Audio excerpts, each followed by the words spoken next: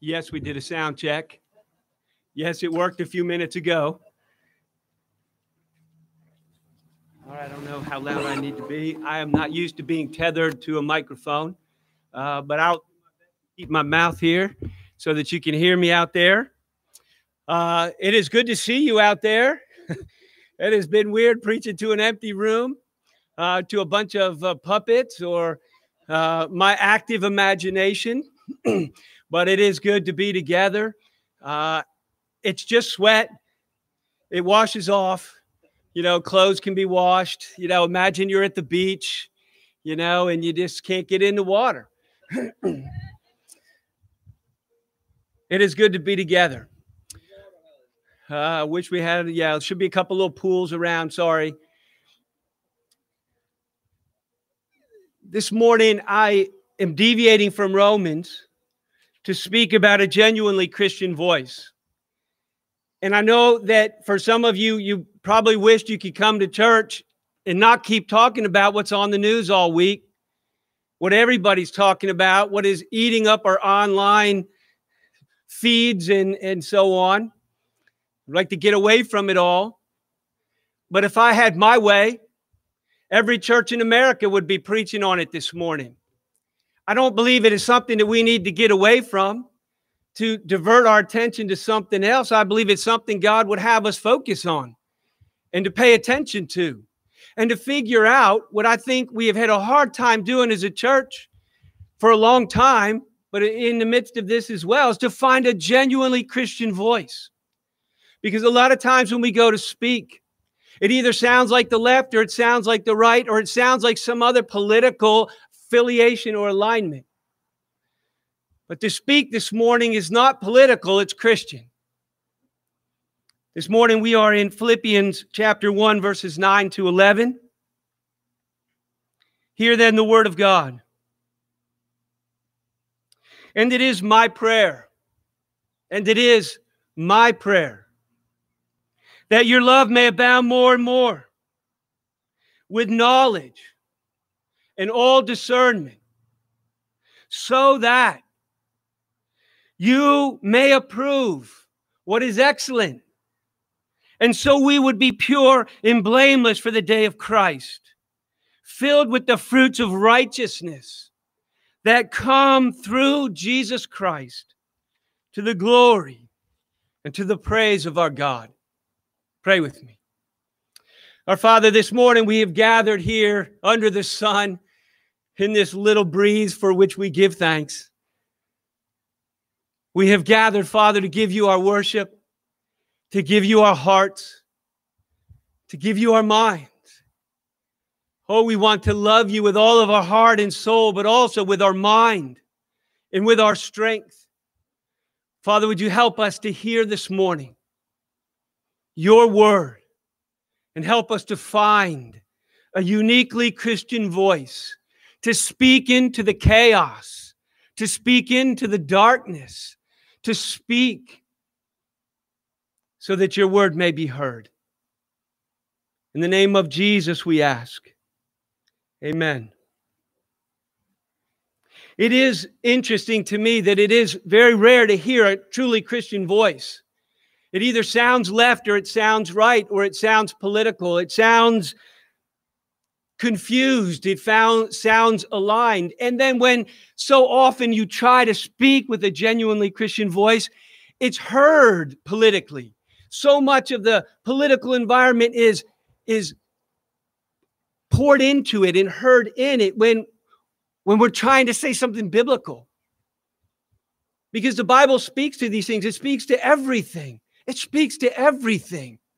And it tries to shape in us a mind and a heart that is able to stand uniquely Christianly in each moment. And history has been full of a lot of ugly moments. And each time we are called to stand and to speak uniquely. And so I'm asking you to put aside your political filter this morning, if that's even possible, and to hear me simply as your pastor, speaking from the scripture. We all watch what happened to George Floyd on national television. If you haven't watched it and you've turned it off when it comes on, sit and watch it all the way through.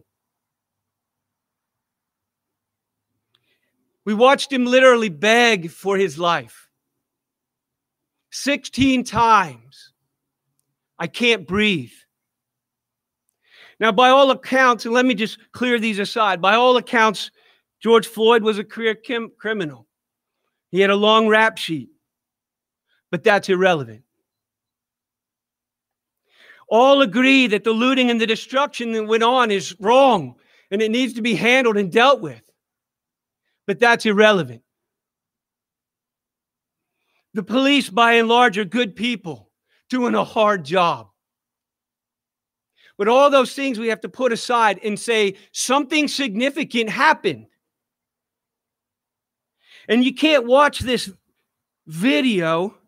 None but the most callous could watch it and not be outraged, not have some human thing inside of you go numb or break. As human beings, you see it, but especially as Christians, something significant happened. And it was experienced by not just the Black community, but by a lot of people as something part of something bigger. It wasn't an isolated moment. What we see happening all over our country and literally all over our world. I don't know if you know there are protests in literally more than 140 U.S. cities. There are protests in Canada, the United Kingdom, in Germany, in Australia, in New Zealand. All over the world is watching and the world is protesting. How can Christians be silent? How can we let ourselves be so distracted by the politicization, whatever the word is, the polarization, and not be able to find some uniquely Christian things to say into the moment? The world literally is watching.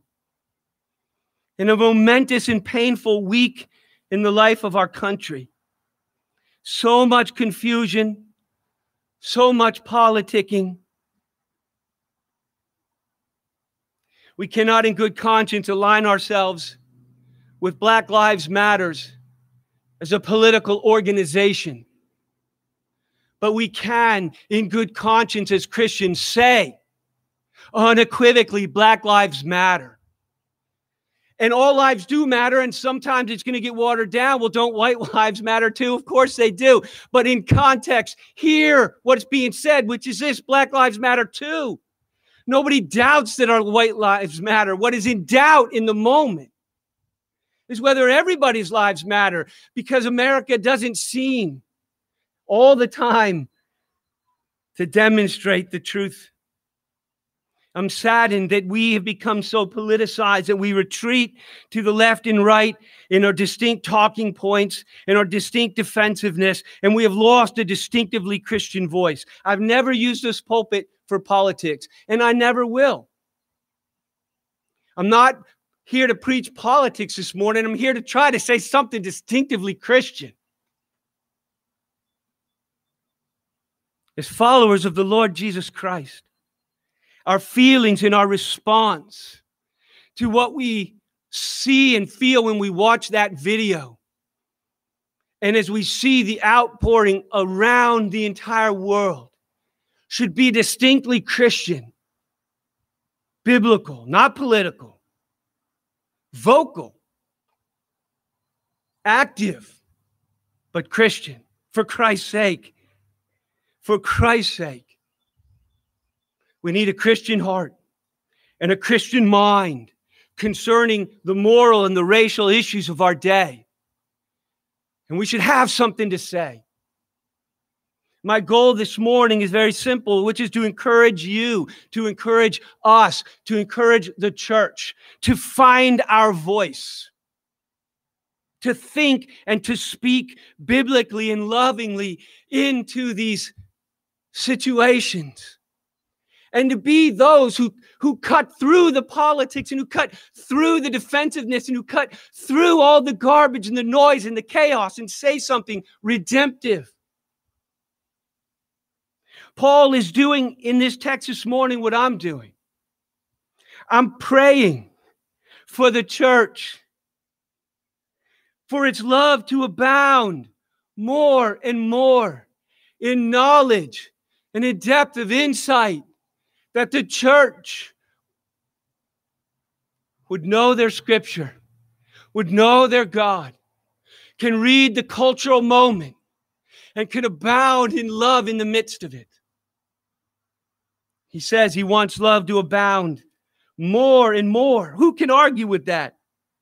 With all the division over COVID, whether this morning we're wearing masks or not wearing masks, or inside or outside, and the whole list goes on of this stuff that has the potential to divide the church. That's why I sent out an article that said, don't let COVID divide your church.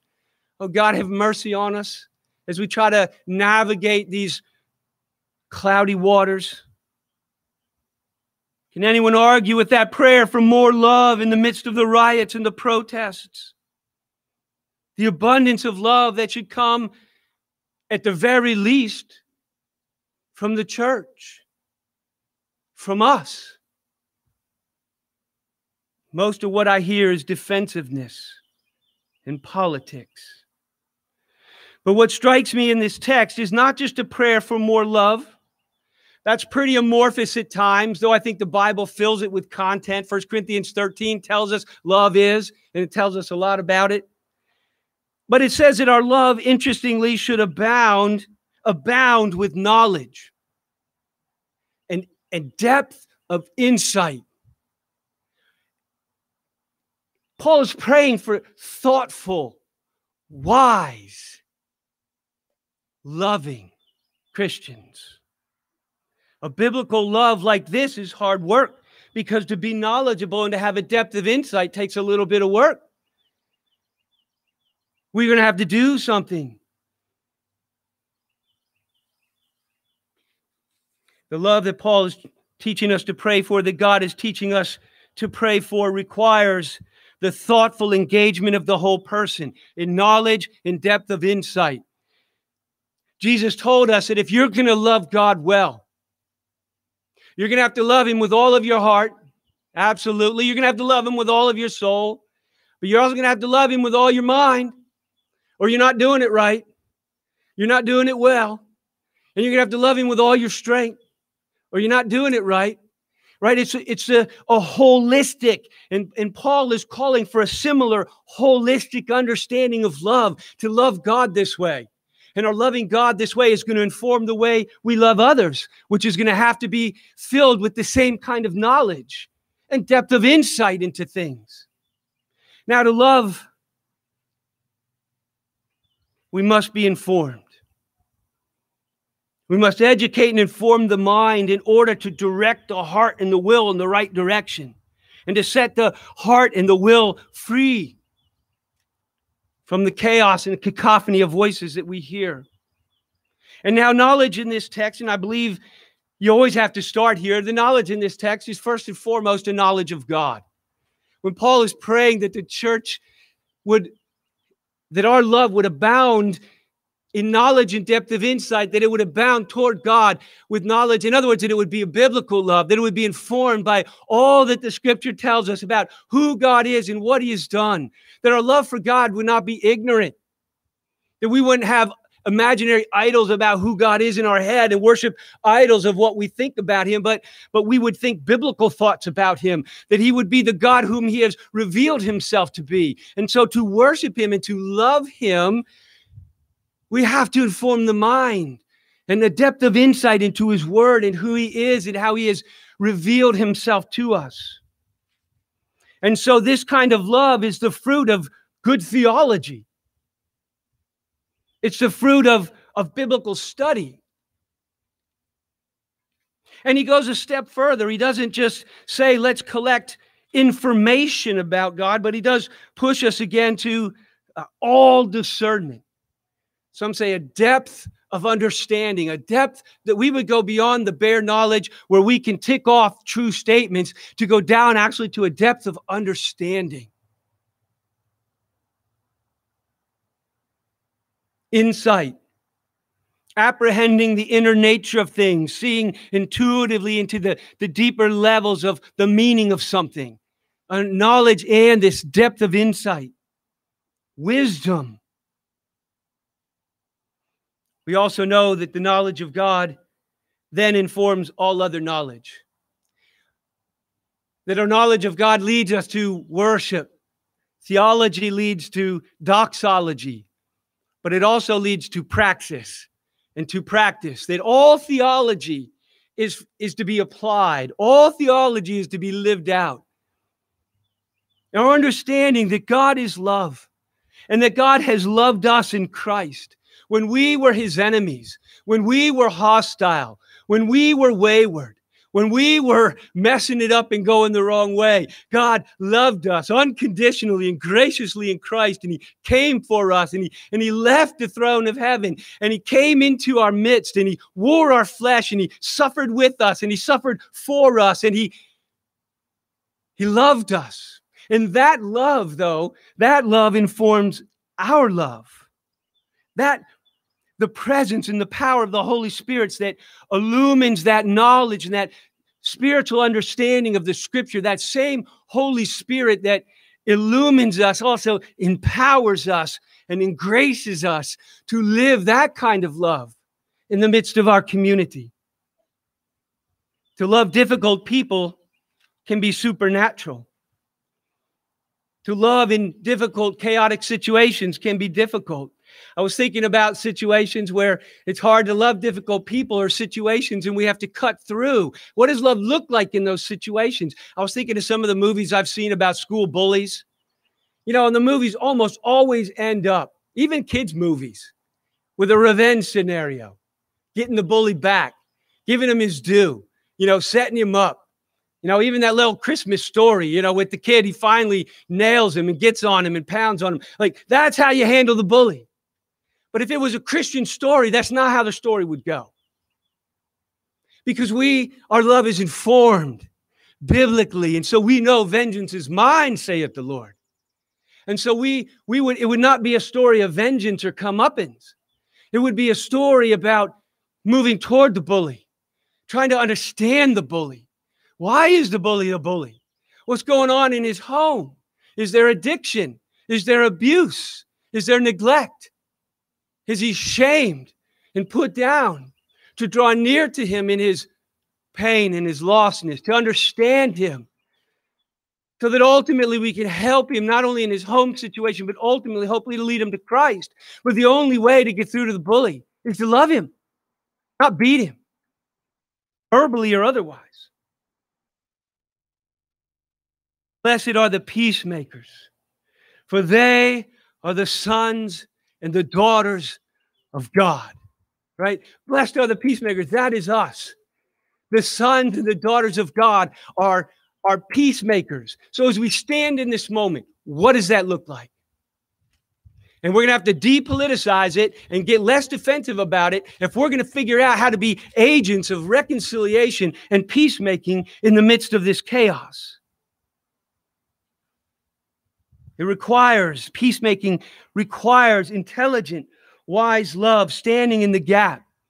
If you want to do ministry to the homeless, to their needs, to maybe rescue them from their plight, their homelessness, from the streets, and ultimately, if you want to lead them to Christ, you're going to need some knowledge and depth of insight. If you approach that ministry and just say, why are these people so lazy? They just need to get a job. You're not going to get very far in a homeless ministry, right? There's some knowledge and depth of insight, the causes of homelessness, to be informed about human brokenness, about poverty, about addiction, about mental illness. We must understand, if we're going to move toward them lovingly, to enter into their suffering, to seek remedy, practical steps of resolution and real change. We're going to have to put aside our prejudices and our political biases and get our hands dirty and our hearts soft. And he says that we need all of this for these reasons. We need our love to, in verse 10, to abound with knowledge and discernment so that we can approve what is excellent, not what is politically expedient, not what are the talking points that are out there right now, not a political party line, not our own defensive statements that we say every time the topic comes up, but so that we can approve what is excellent, biblically, be pure and blameless for the day of Christ, filled with fruits of righteousness. Righteousness in the midst of injustice. And so as we think about applying this, we need to understand that countries and people have blind spots. Sometimes those blind spots are unknown, and sometimes those blind spots are willful. We don't want to look in that spot too long. It's uncomfortable.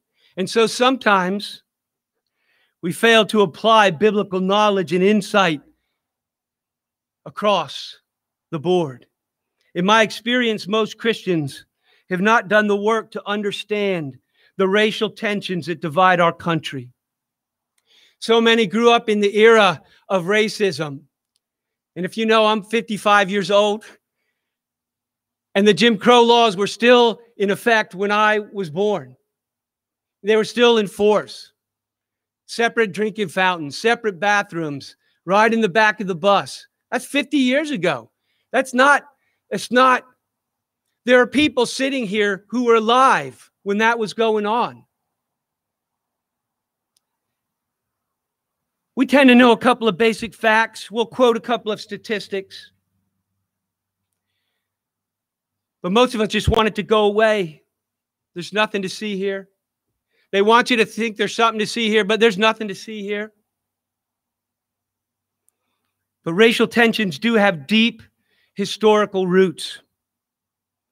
And those roots have shaped the current social and economic landscape of our country. It is undeniable. The landscape of the country, sociologically, economically, is historically rooted in racism. That's not a political statement. 20 years ago, I bought 2 Black history books and I read them. All right, and I've done enough study on my own. It's the same thing with COVID. I'm trying not to be driven by the politics and to be driven by my own study and understanding what's true.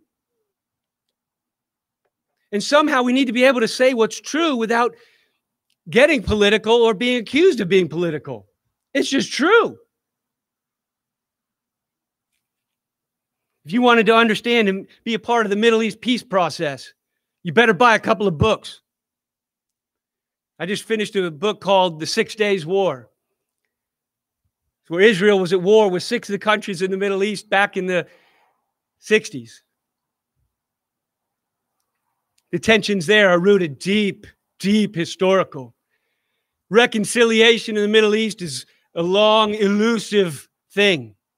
And race relations in America, we've actually not been pursuing peace that long. It's been less than my lifetime. 200 years of slavery. 100 years of oppressive, racist Jim Crow laws that extended into my lifetime. And 50 years has not fixed the socioeconomic brokenness nor healed the deep racial wounds. We like to think they are. Things are better. We can point to things that are better, and they are better, and don't get me wrong. But my friends, the protesters are right. Not the rioters, not the looters, but the protesters. I've thought about going down and walking with them. I haven't. But I agree. We need to keep this conversation going. We need to pursue as a church. The blessed are the peacemakers. They are the sons and the daughters of God. We have been given a ministry of reconciliation, and our country is radically broken. And we should be able to say something into the midst of it that is knowledgeable and insightful into the brokenness. Not wanting to beat the bully, but to understand. It's not only not political for us to speak, but to be good Christians and to be good Presbyterians, we must speak. I put the larger catechism question. I can't see a clock. You're in big trouble. I put the question from the larger catechism in your, there's a clock. In your bulletin, it's after the slide for the last song if you want to read it. The Westminster Larger Catechism asks a question in 135, what are the duties required in the 6th commandment? And that is, you shall not murder. What we saw on TV was a murder, an unjust murder. Right? And so the question of the catechism, as we as believers seek to keep the 10 commandments, the most basic, fundamental moral law given to followers of Christ, the answer is this: the duties required in the sixth commandment are first this: critical study, careful studies. It requires careful study. You cannot resist injustice. You cannot love well without knowledge and depth of insight. And the first thing that keeping the commandment not to murder and to fulfill love in life is careful study and lawful endeavors. It means you must be active. You must do something lawfully, not rioting, not looting, not breaking, not destroying, not setting fires, but lawful endeavors. And while we have to say, yes, we do condemn those things, we must at the same time say something, do something. We have to resist all thoughts and purposes, subduing all those passions, those defensive mechanisms and all those whatever political passions and mechanisms that we have, avoiding and subduing all those thoughts and processes and passions. Why? Because they tend to the unjust, anything that tends to the unjust taking away of a life. This is our 10 commandments. This is our larger catechism of the Presbyterian Church, that we are called to careful study, lawful endeavors, and subduing all these things, anything that tends to the unjust taking away of any life, of anybody, because we as believers of all people can stand. We are so vocal when it comes to the unborn. Why will we not speak for the living and the dying? Clearly and unequivocally. If the church wants to be part of the solution, we have to stop answering every crisis with political talking points. We have to carefully study the ending of unjust taking away of life. For our love to be biblical, it's going to have to be informed and knowledgeable and insightful. Why are they so angry? Why are there so many white people walking with them? Why are they marching in New Zealand? Even they watch a video and know that they can skid up and go walk out and say, wrong, wrong, wrong, and it needs to stop.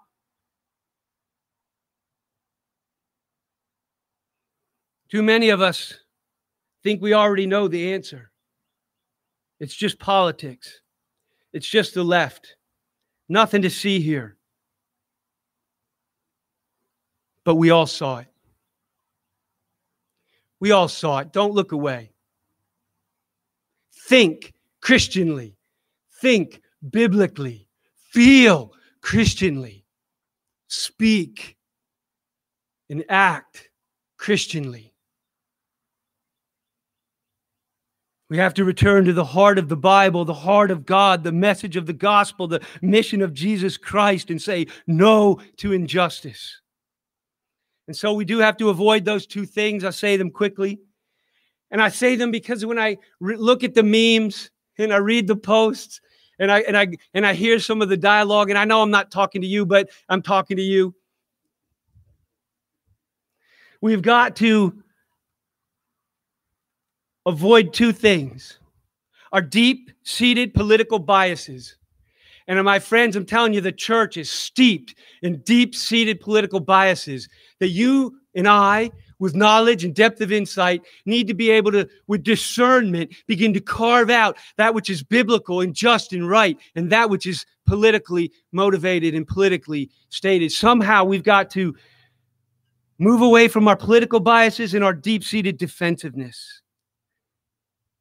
We've got to stop being political spokesmen, retreating into political rhetoric, taking sides. This culture is so politically indoctrinated and polarized, you can no longer hear the Bible. And when you say anything from the Bible, they say it's left or right, when it's just Bible. We're becoming desensitized and dehumanized because we have talking points.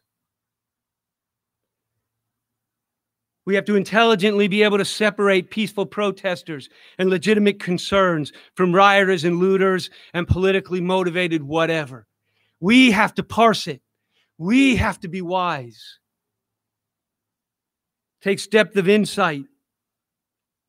We need to stop being defensive and encourage you to just let your guard down for a moment. Don't defend anything or anyone. Don't defend yourself against accusations of white privilege or whatever else the talking points are. Just put your guard down and try to hear God speaking into this moment. If Jesus were here, what would Jesus say? Would he argue about white privilege? Would he argue about this, that, or, is that where Jesus would go? Is that how he would spend his day? Is that what he would put on his Twitter feed? Jesus has better things to say. He has more things to say. He spoke into such situations. He has given us the words, the path, the way.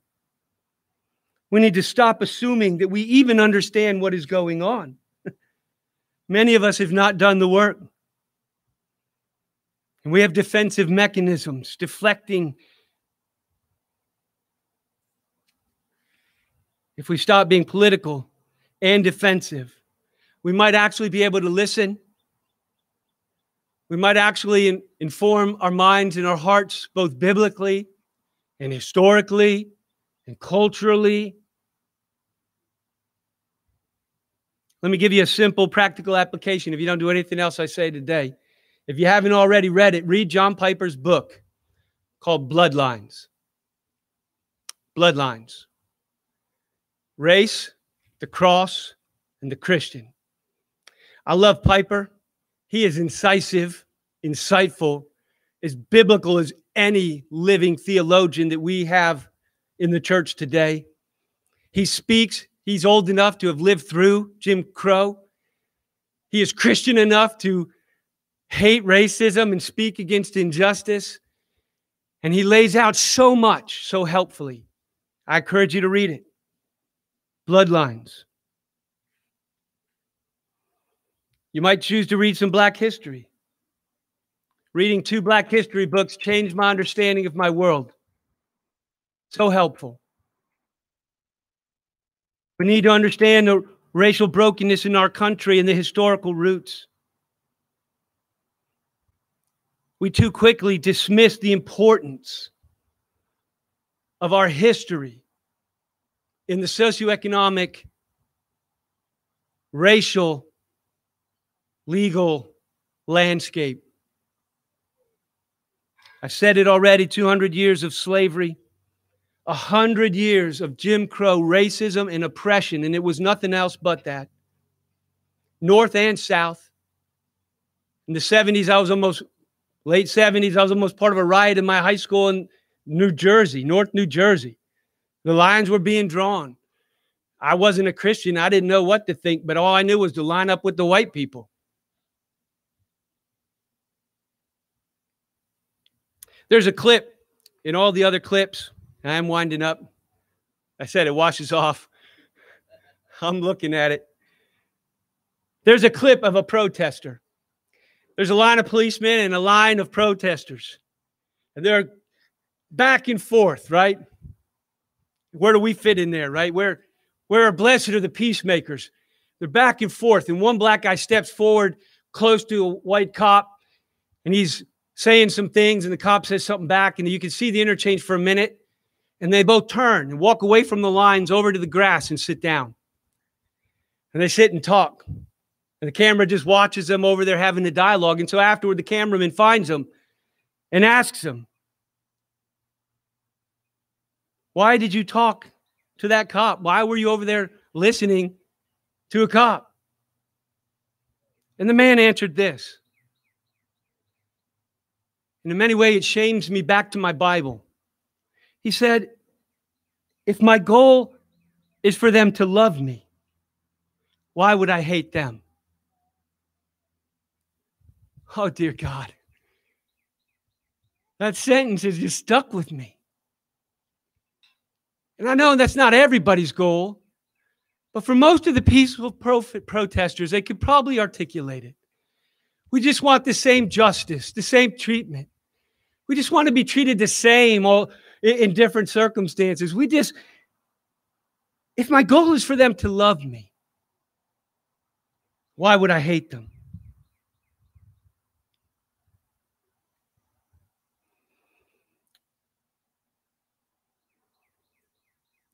We need to learn to think biblically.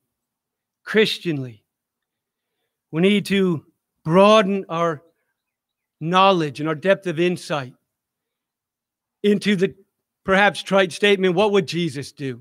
And that's not always a bad question. It's a limited question, but not a bad one. God loved us. The God who is love loved us unconditionally and sacrificially. I'm praying Ephesians 3 is Paul's prayer where he says, I'm praying for love to abound more and more. He also says in Ephesians 3, then may we have strength. And this is where the love to abound. May we have strength for the love to abound more and more. Strength to comprehend with all the saints what is the breadth and length and height and depth, and to know the love of Christ that surpasses knowledge. This love that surpasses knowledge, like an ocean. It's something you can't even understand. It's so big, it's so broad, it's so wide, it's so deep. You can swim in it. You can swim in it and get lost in it. You can drown in it. Would we understand? I'm praying that the church would understand this love that is beyond understanding. It's so big, it's so deep. And then as 1 John 4, as John chimes in, he says, we love because he first loved us. And when we're swimming in it, when we're literally swimming in it, the love of God, would we not out of it love, even as we have been loved? Unconditionally and sacrificially. I'm praying that our love would abound more and more so that we can approve what is excellent and the church will remain pure and blameless and filled with the fruits of righteousness and bringing glory to praise to God in this moment in our history. What does the Church of Jesus Christ have to say that is not defensive and that is not political, but is the genuinely Christian, biblical thing to say? Let us figure it out and let us say it unequivocally, loudly, with our whole life. Martin Luther King Jr. once said, in the end, we will remember not the words of our enemies, but the silence of our friends. Pray with me. Our Father, we thank you for your word that is living and true, and we ask that you would have mercy on us this morning. We've gathered in the sun, in the heat, to worship, to sit at your feet and to learn of you. We ask that you would come near and have mercy on us this morning, that we would not just gather information, but that we would have hearts full of transformation. Minds that are being renewed according to your word and according to knowledge and depth of insight, that we would be Christians, incisive and insightful in the midst of chaos and darkness for the glory of your name and the good of the world in which you have left us. We pray and ask it in Jesus' name. Amen.